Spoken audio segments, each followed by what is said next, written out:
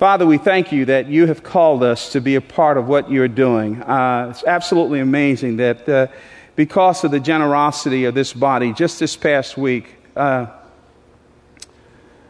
even those in need had their needs met, and they were able to share with others who had need that we didn't know about. Thank you, Father, that from what we can determine, there are 10 new people in heaven because of the generosity of this church. And Lord, we pray that you'll do it more. We pray that there'll be more people who will respond to the glorious gospel of our Savior. Lord, continue to bless us, Lord, and continue to help us to open our hearts and to respond to what you are leading us and telling us to do. God, we pray that you will use us and that you'll use all of these resources, every dime, every penny, to advance your cause. Protect us, Lord, from going down paths that you don't want us to pursue. But may we not miss everything that you have in store for us. God, I just pray, Lord, that people will know in this community and around the world that we exist not for our glory, but for the glory of God. And may the hope and love of Jesus always be the signature of Fellowship Bible Church. We love you, Father, and thank you for what you will do. In Jesus' name, amen. Now, I want everybody to look at their watches. Okay, take a look at your watch. We got a long ways to go and a short time to get there, and I'm hoping that I'll be able to land the plane just 5 minutes over, okay? Is that all right? Yeah, so at 12:15, if I see y'all slipping out, I know it ain't all right with you. Okay, lock the doors. No, don't do that. Have a riot in this place. If you have your Bibles, I want you to meet me in Hebrews chapter 11. You can leave your Bible open there for a while. Began this series last week on faith. It was a 5-part series on faith. I'm not very original in the title because everybody I know of for years, I don't know who originated this, but I've heard a lot of people refer to Hebrews chapter 11 as God's Hall of Faith or God's Hall of Fame. And these are biographical snapshots of men and women who trusted and believed God during their moment in history. And I need to say this. I want to underscore this. Please don't forget this. You can go to sleep after I make this statement, okay? But I want you to hear this statement. There is no Christianity apart from faith. There is no Christianity apart from faith. Faith is the Christian life. And Paul put it this way in Colossians 2, verse 6. He says, as you have therefore received Christ Jesus the Lord, so walk in him. How did you receive him? By faith. How do you live? By faith. And I just need to say this. It's because faith just dominates every page of the Bible. It's all the way through there. I just have to say this to you, that the gaps in your life and the gaps in my life, the gap between where I am and where I need to be, where I am and what I'd like to see God do, where I am and where I need to be, all of that gap there is a God-given gap. God gives us gaps to exercise and to grow our faith. Faith is important. Faith is huge. The impact of your Christian life is in direct proportion to your ability to believe God. I mean, that's a major piece. Directly proportionate to your ability to believe God. How many of you have ever been in any of these team building things where you do these kind of things where you got to trust the people that you work with? I gotta say, I hate those things, but I've been in them. So, one of them, I remember several years ago, the U.S., it was when I was with Campus Crusade for Christ, the U.S. Cabinet, we went out to the high Sierras in Northern California and found this dude that does rock climbing. And thought he was a kamikaze. And so this was this team building thing. So the next day, they take us to the top of this deal. It's like 250 feet straight down, right? And so they put all these girdle things on you or whatever those deals are. And it was a team building thing. What you had to do is rappel down almost over 200 feet and trust that the two dudes holding your rope wouldn't let it go. Well, I got to tell you, before I went down, I gathered them together and said, if I've ever done anything to you, please forgive me. I will send you Christmas cards and remember your birthday. I really do like you. And, or you've been at the one, some of us have done these things. The one where they take you in another room and they blindfold you, and then they take you back in the room and they tell you can't see a thing, but they tell you your colleagues are standing behind you. And so what you have to do is just fall back and trust that they will catch you. I tell you, I've always cheated on that. And I said, if you let me fall, I'm going to bust you in the jaw. So we've done that. But those are great pictures of what faith is all about. Faith never is about the ability to quantify and qualify and affirm and confirm the information before you act. That's not faith. Faith is always, now we have a trustworthy God, but faith is acting on that trust. I said last week that faith, even when it's a noun, it's a verb. Faith is something that you do. It's not about content. It's not about talk. It's not about these things. It's not about wishful thinking. Faith takes action on what we say that we believe. In Hebrews chapter 11, beginning this week and for the next 3 weeks, what I've decided, the way I've organized the text here, what I've decided to do is make each one of the messages a statement, because I really believe that's in the back of the mind of the writer of Hebrews. There's an aspect of faith, a doing part of faith, that each one of these biographical snapshots is telling us. And so we're going to get to Abraham today, and here's the statement. The statement today is that faith is obedience. There's no such thing as faith apart from obedience. Faith is obedience. Faith is what you do. Now let me just read, beginning at verse 8, Hebrews chapter 11, beginning at verse 8 through verse 12, and then verses 17 through 19. By faith, Abraham obeyed when he was called to go out to a place that he was to receive as an inheritance. And he went out, not knowing where he was going. By faith, he went to live in the land of promise as a foreign land, living in tents with Isaac and Jacob, heirs with him of the same promise. For he was looking forward to the city that has foundations, whose designer and builder is God.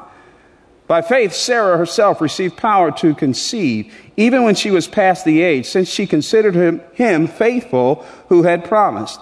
Therefore, from one man, and him as good as dead, were born descendants as many as the stars of heaven, and as many as the innumerable grains of sand by the seashore. Now drop your eye down to verse 17. By faith, Abraham, when he was tested, offered up Isaac. And he who had received the promises was in the act of offering up his only son, of whom it was said, through Isaac shall your offspring be named. He considered that God was able even to raise him from the dead, from which, figuratively speaking, he did receive him back. Now, here in this text, the writer of Hebrews is underscoring the fact that faith is obedience. And he's using the biography of Abraham to drill this down. I think he's saying 3 big statements about Abraham's obedient faith. He obeyed God, number 1, when he didn't know where he was going. Number 2, he obeyed God, and we obey God when we don't know when God will fulfill his promise. And then thirdly, he obeyed God and we obey God when we don't know why God is calling us to do the excruciating. This is the legacy of our faith. This is not theoretical. This is big Christian stuff. And this is what God calls us to do. Now hang in there. I need to drop this into a context here. Faith says that we exist for the glory of God and the accomplishment of his purposes through our lives. That's the reason why you have gaps in your life, and that's the reason why I have gaps in my life. The reason why you never have everything that you need, the reason why you never have, quote, tangibly the resources that you need, is because faith is never about you. Faith is never about me. Faith is not about us. Faith is always about the glory of God, and it makes a statement that God wants to accomplish his purposes through our lives. And so he intentionally never, ever, ever, ever, ever, ever, ever gives us everything that we need to do what he calls us to do. He always gives us the gap because he wants the spotlight to be on his glory. And it's what he wants to do through us. So faith and disobedience are contradictions. The way we press into knowing what God wants, even though we have yet to receive it, remember, faith is the substance of things hoped for, the evidence of things not seen. The gap there. The way we grab a hold of that are through literal steps of obedience. Obedience in the darkness. And this drives us to this whole idea that faith assumes. Here's the assumption of faith. The assumption of faith is this. Faith assumes God's complete authority to run the affairs of our lives and accomplish his purposes through us. Faith is the acknowledgement of God's authority. When you exercise faith, you're acknowledging God's authority. Faith always says, Crawford, it's not about you, it's about God. It's about his authority. It assumes that God has the right to run my life. It assumes that God has the right to orchestrate the events in my life. Faith assumes that God wants to use me to accomplish what he wants to get done. That's the assumption of faith. And that's the reason why we have faith. And by the way, if you think of it that way, you'll understand that's the reason why God will not tell you everything, all the details about what he wants done in the future in and through your life. It's not going to happen. He's not going to tell you. Not going to happen. Now, bear with me. The idea of authority has fallen on hard times in our culture. It's fallen on hard times. We don't like that concept of authority. We don't like it. We don't like somebody telling me what to do. We rather view ourselves as cooperating with God. In fact, we have sort of reduced God. We think that God exists for our happiness and for our fulfillment and for our joy. And we make these crazy, idiotic conclusions about God that, if he doesn't make me feel good, then that couldn't be God because he's a loving God. And so we begin idolizing our own desires and we begin coddling ourselves and we start pimping God and using God and leveraging God for our lifestyles and for what we want, and we feel like we deserve happiness. But I got to tell you that that's not the faith of the Bible. The faith assumes that God is outside of us. Yes, he's in us. Faith in the Bible assumes that God is sovereign. He's in control. And it's not so much about my happiness, but my happiness and fulfillment comes as a result of doing his will, what he wants. And I got to tell you, in these United States, we are one entitled group of people. And that's the reason why we plateau in our walk with God. Because we have theologies that make the dastardly assumption that God would never make me do anything that makes me uncomfortable. Who says? Who says? Now, we bristle against anything or anyone who points us toward doing anything that we don't want to do. Now, here's the big takeaway. You can go to sleep. This summarizes everything. But the point that Abraham teaches us in this text, the point that he teaches us is that without the submission and obedience which faith requires, there will be little or nothing of God about our lives. I want you to hear that. You can play it safe if you want to. You can control your life if you want to. And the irony is God sometimes lets us do that. You can control your life if you want to. You can play it safe if you want to. You cannot do anything that you can't control if you want to. And what will happen is that you will have a veneer of Christianity that won't have any depth. You'll be a surface Christian. You'll be relegated to a bunch of empty plateaus, and you'll be so terribly shallow that there won't be anything supernatural about your life and no supernatural legacy to point to for future generations. But you can do that. And what Abraham teaches us here is that submission and obedience allows God to write his autobiography through my life. And that's what Abraham is showing us. Obedience in the darkness is God's training and breaking process. Yeah, but it's a paradox. Our self-reliance is broken, but our faith is strengthened. It's amazing. The best way of getting your self-reliance broken, but proving the greatness and magnificence and the power of God, is to begin to embrace the faith journey. To begin to embrace it. Dietrich Bonhoeffer said, one act of obedience is better than 100 sermons. And it is so true. I said this last week. Faith, although a noun, is a verb. It is something that we do. Now in the Bible, Abraham is known as the man of faith. He is spoken of as the supreme illustration of faith throughout the Bible. He is the father of faith. He is the ground of everything that relates to God. The whole message of justification hovers around the person and work of Abraham. He is enormous. Abraham is God's picture of how he works with his people, always. God never works in his people's life apart from faith.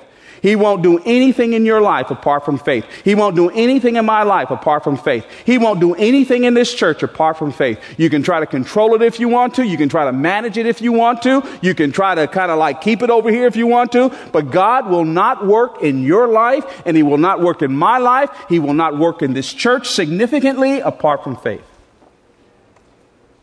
And the saga and journey of Abraham's life is the prototype of how God wants to work through every life, every pilgrim, every follower of Jesus Christ. For without faith, it is impossible to please God. Now, having said that,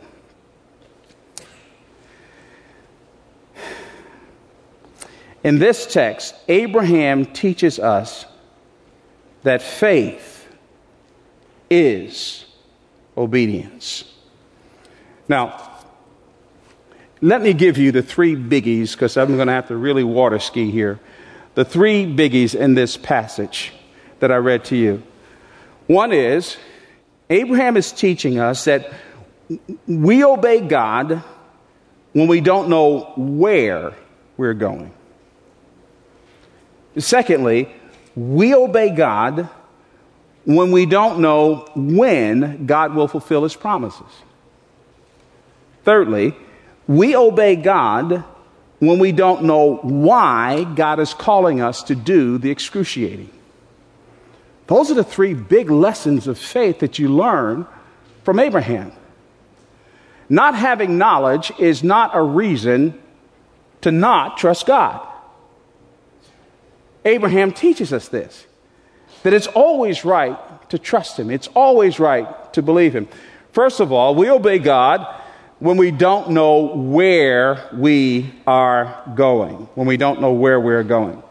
That's found in Hebrews 11, verses 8 through 10. I just read that to you, but hold your finger there and go back to Genesis. Genesis chapter 12. This is the call of Abraham. And I want to read verses 1 through 3, the first three words of verse 4. Genesis chapter 12. Now the Lord said to Abram, "Go from your country and your kindred and your father's house to the land that I will show you. And I will make of you a great nation, and I will bless you and make your name great, so that you will be a blessing.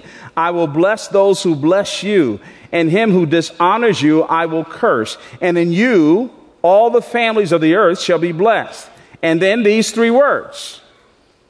There's no dialogue, no discussion, no focus group, no test, These three words. So Abram went. When God speaks, you always move. When he speaks, you move. So Abram went. Verse 8 tells us, back in Hebrews chapter 11, verse 8 tells us, we act on what we know. We act on what we know. By faith, Abram obeyed when he was called to go out to a place that he would receive an inheritance. God told him to go. Only thing he knew is that God told him to go. The where was not explained, and when he would get there is not explained. The route was not necessarily explained. When God speaks, you get it in gear. God spoke, Abraham moved. Abraham moved. For he understood God, and he understood that, it's not a good thing to try to negotiate with God. Once his voice is clear, you put it in gear, you move. Now listen, planning is not wrong. But there are times in our lives in which the Lord will put us in circumstances and give us an assignment where planning is absolutely useless. Now, I'm a great believer in planning. I'm a great believer in doing that. And by the way, there are plenty of passages in the Bible that talk about that. My goodness, a lot of the Bible talks about planning. So the Bible's not down on planning as long as planning does not hinder the work of God. As long as your plans does not box God in, as long as the plans reflects what he wants to do and not necessarily my agenda that I'm dictating to God that he ought to do. But Abram got it in gear. God spoke and he moved.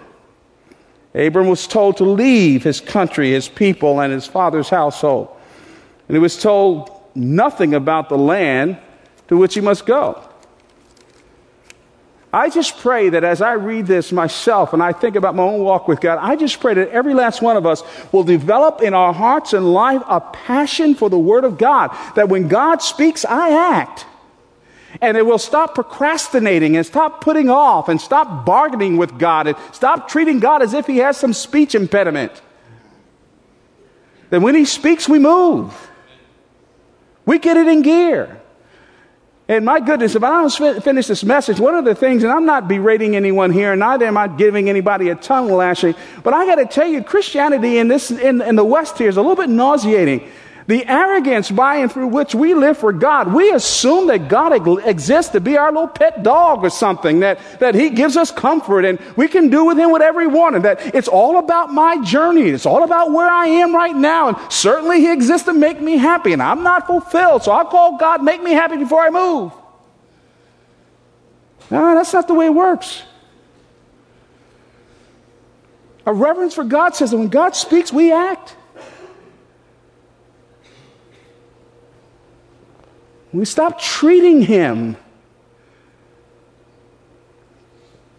as if he's some little glorified counselor on retainer.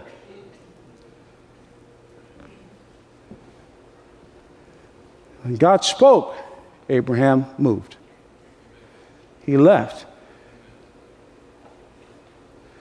Faith not only means to go somewhere, faith often means to leave something. It means to leave something. I had a wonderful joy of spending some time with our oldest son last week. We both had the privilege of doing a joint seminar up at the Billy Graham Center at the Cove, and it was just wonderful to hang with Brian. Wonderful to be with him. And I find myself thinking, and we spent some time, by the way, we left there, and about an hour or so down the road is the old homestead with my great-grandfather Peter, who was a slave, lived, and we went to the cemetery behind Thomas Chapel, Amy Zion Church. It was just a fabulous, wonderful time of hanging together. All of our kids have left. Every last one of them.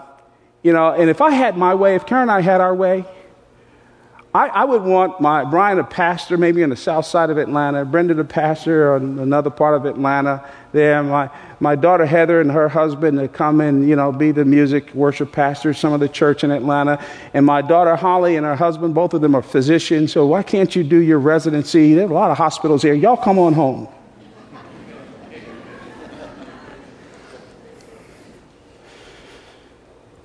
Now, No. It's not the way it works. You have to teach your children and teach yourself. You better stop controlling your family and stop controlling and having them live out expectations and making the terrible assumption. No, you raise your kids to walk with God. You raise your kids to listen to God. You raise your kids to go. You raise your family to go. You raise them with the understanding that the greatest thing you could ever do is obey God, even if it means it hurts me. Even if it means that I long to be. And I found myself thinking that way as we drove on Friday. I said, gee, I wish that. And then the Lord spoke to me. They're doing what God called them to do. God basically told Abram two things. He told him, number one, to go. That ain't heavy. And he went. But secondly, he said what God would do for him. There are four things. This is what he said. This is all Abraham had to know. God said go, and God says, okay, and this is what I'm going to do for you. Abraham, I'm going to bless you. Number two, you will become a great nation. Number three, you will be a blessing to many. And number four, you will bless those who bless Israel. And he said, now, where am I going? Are there restaurants there? Is there a hotel there? How long do you want me to travel? When will I know I'm getting closer? Is there a way of evaluating my progress? He said, no, go. And I think the other thing is that he was unattached and ready to move. Verses 9 and 10 here. I love it. By faith, he went to live in the land of promise, as in a foreign land, living in tents with Isaac and Jacob, heirs with him of the same promise. For he was looking forward to the city that had foundations, whose designer and builder is God. I just love the passionate mobility of Abraham. He's unattached and ready to go. Listen to me. Safety and security, and you got to know, at this stage in my life, I got to tell you, the older I get, the more there's this temptation to be safe, to be secure. I say to myself, I don't have the energy like I used to throw the spaghetti on the wall and whatever sticks, we go with it, you know. And you know, some of you need to be shaking your head. Don't act like you ain't there. I know you there too. You said, never had that experience, liar. And safety and security can become idols. Can become idols. God was calling Abraham to move because he could have trusted his wealth. Abraham was a wealthy dude. He could have said, well, no, wait. Okay. You know, God's not telling me. I've got all these relationships here, and I got these resources here. We're settled here. Everybody knows me. And God would not have given me this platform and this influence in my culture and tell me to move on. So I'll edit that, and I can serve God right where I am. And a lot of us would have done that. And by the way, I hear that a lot. So you're left with a legacy of having controlled your life and having had nice family reunions and everybody was there together. But people die wondering what could have been and what should have been and what leverage for the kingdom I missed because I played it safe and I made mommy and daddy very happy by being here and being able to come over for every birthday. Abraham lived in tents because he had to be ready to move whenever God spoke. He had more of a passion to obey God than to build some type of family compound where everybody would come back to. His legacy was the obedience of God. His legacy and his heritage was God.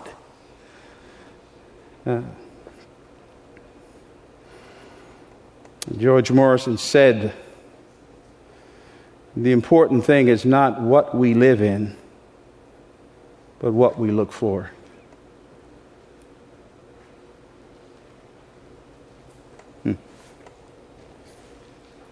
As followers of Christ, we are to be flexible and mobile. Every last one of us. Because God is writing his statement through your life during your moment in history. You can either play it safe and make assumptions about God and make assumptions about your family, make assumptions about yourself, but there'd be relatively little supernatural that you leave for succeeding generations.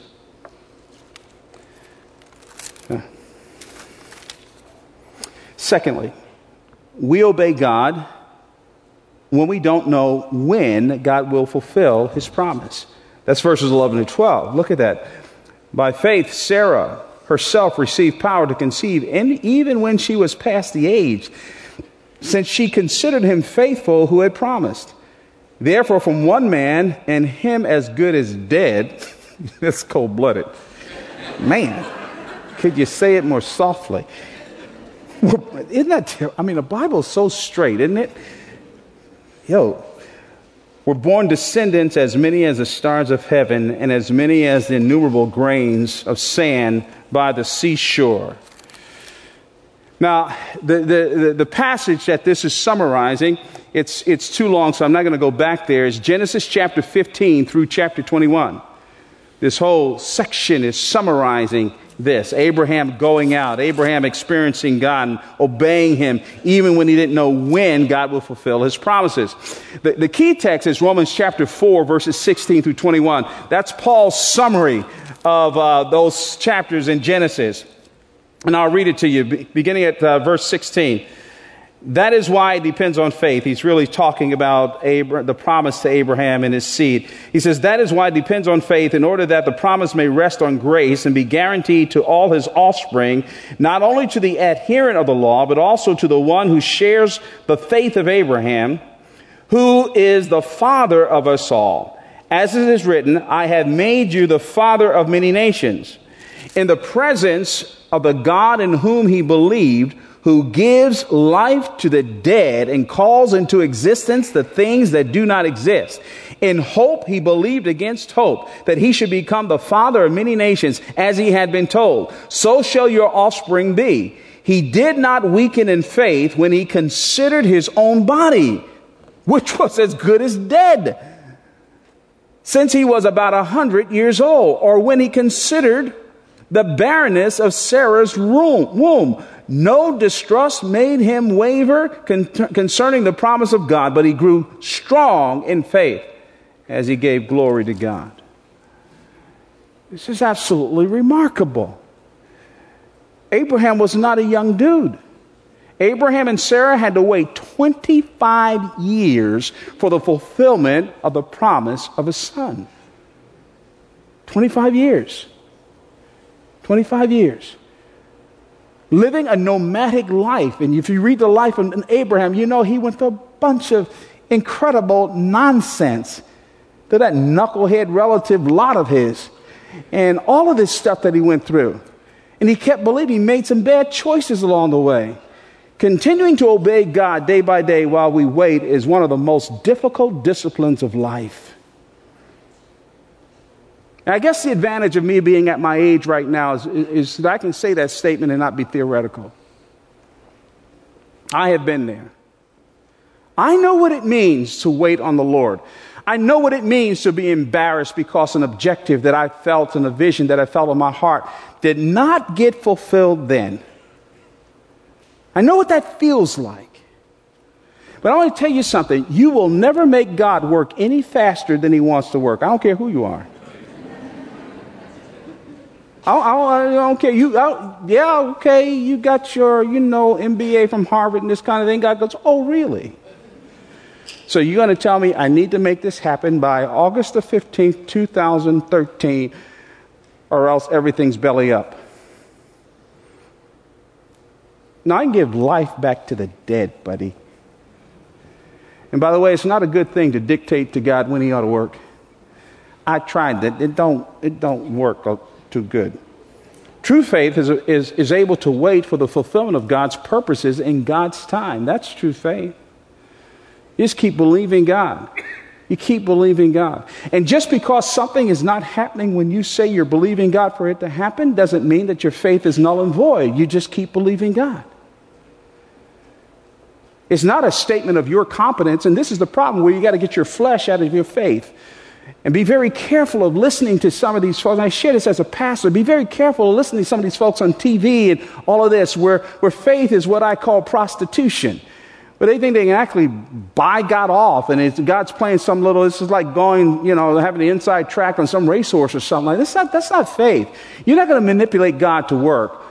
Real faith submits to the authority and the sovereign God of the universe, and it responds to God's heart and intentions. It's deeper than me just getting what I want. One reason why God delayed in sending Abraham and Sarah a son was to permit all of their natural strength to decline and then disappear. And I want to give somebody hope here today. Some of you are sitting here right now. You are so discouraged. You are at your wits' end.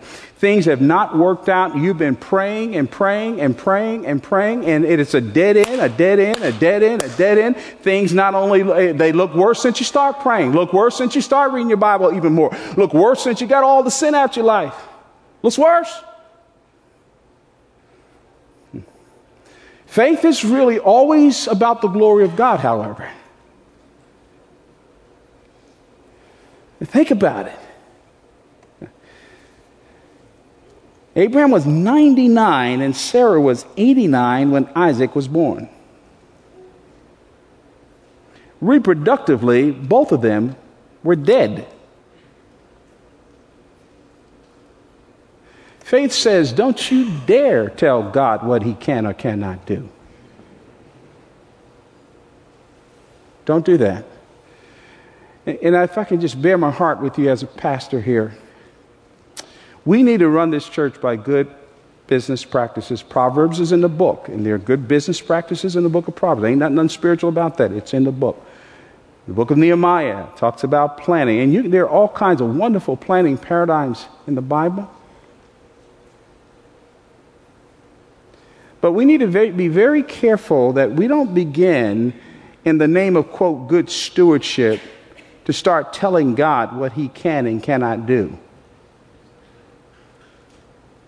And when and if he can or cannot work. That's when the church ceases to become the dynamic household of the Spirit of God's operation and work in the world, and it begins to become a corporation. And if we learn anything from Abraham's life, God often brings us to the point of death, so that before him no flesh will glory. God is a God of resurrections. And if you're in a dark situation right now, if things are going bleak in your life, don't give up. Even if it looks dead, God is a God of resurrection. God can give life back to the dead. He can revive. He can change. Don't tell God what he can or cannot do. And don't live that in front of your kids. Don't live in front of your kids such a hyper-controlled life that they get a view of Christianity that you can control and manipulate God. No, you can't. And that's the reason why he waited. Abraham walked by faith, not by sight. He knew what God promises, he performs. Now, thirdly and finally, we obey God when we don't know why God is asking us to do the excruciating. Down to verses 17 through 19 again. By faith, Abraham, when he was tested, offered up Isaac. And he who had received the promises was in the act of offering up his only son, of whom it was said, through Isaac shall your offspring be named. He considered that God was able even to raise him from the dead, from which, figuratively speaking, he did receive him back. You know, this story of Isaac always tells us that God wants to bring life out of our dead situations. God wants to bring life out of our dead circumstances, no matter what they may be. Verses 17 and 18, there's a painful sacrifice that Abraham's called to make. And then verse 19 tells us that there's a supreme trust that God wants him to make. And for the sake of time, I'm not going to go into that, but I do want to land the plane by making 5 perspectives on faith and sacrifice that really comes out of this last perspective.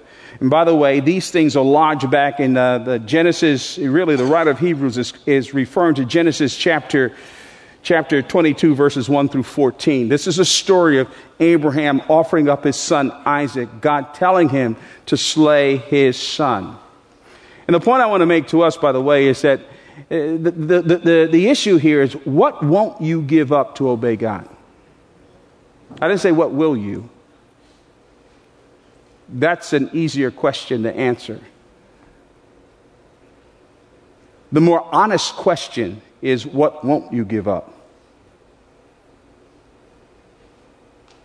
to obey God? And the offering of Isaac forever stands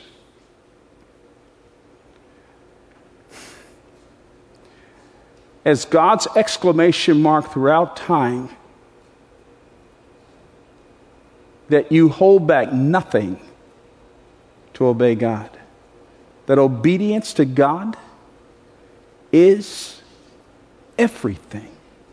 There is never a reason to disobey God.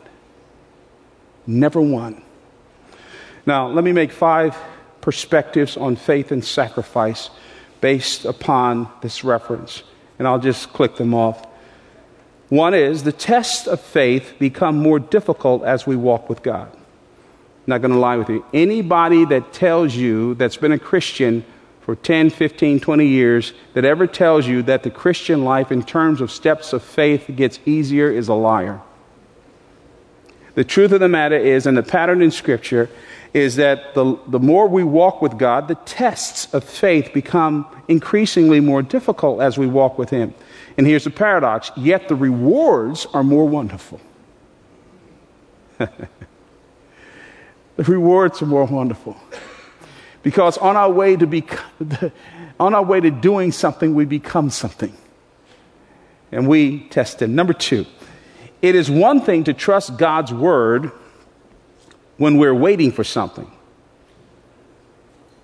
It's quite another thing to trust and obey His word after it is received. That's really true. That's the reason why guys like me, you need to pray for me as your senior pastor and all of us as leaders. What I'm about ready to say to you might shock you. The biggest temptation that we experience, or let me just speak for Crawford, the biggest temptation I experience, believe it or not, and this sounds like a weird paradox. By the way, John Perkins, years ago when I was a young Christian leader, he warned me of this. We're talking like 25, 30 years ago, he warned me of this. He said to me, Crawford, your biggest struggle, believe it or not, will be when you get to be 50, 60 years old, and even though God's used you in a great way, there is this natural tendency with age to play it safe. And you're going to fall victim to the American mindset of retirement. In other words, I paid my dues. I don't need to be doing that anymore. But there is never a time. God thinks in the reverse. There is never a time. We need to be crossing the finish line, not believing God for less, but believing Him for more. Amen? Believing Him for more. I want to be 95, 100 years old. Maybe even older than that so I can haunt my grandchildren. I got to get going here. Never mind. Number 3, there are tests of faith that defy logic, and we want to resist. That's what this offering up of Isaac teaches us. Now, please do not believe the party line that God will never call you to do anything that is not logical, that is not reasonable. That's a lie. That's a lie. In fact, I think people who live like that suck the supernatural right out of their Christianity. God does call us to do things from time to time that doesn't even make sense. Doesn't even make sense. Why did I become a pastor at age 55? I share this with you. I had a lot of other options. Trust me, I did. I could have, chilled and wrote some books and done the radio. That was fine. And trust me, you've got to be called to be a pastor.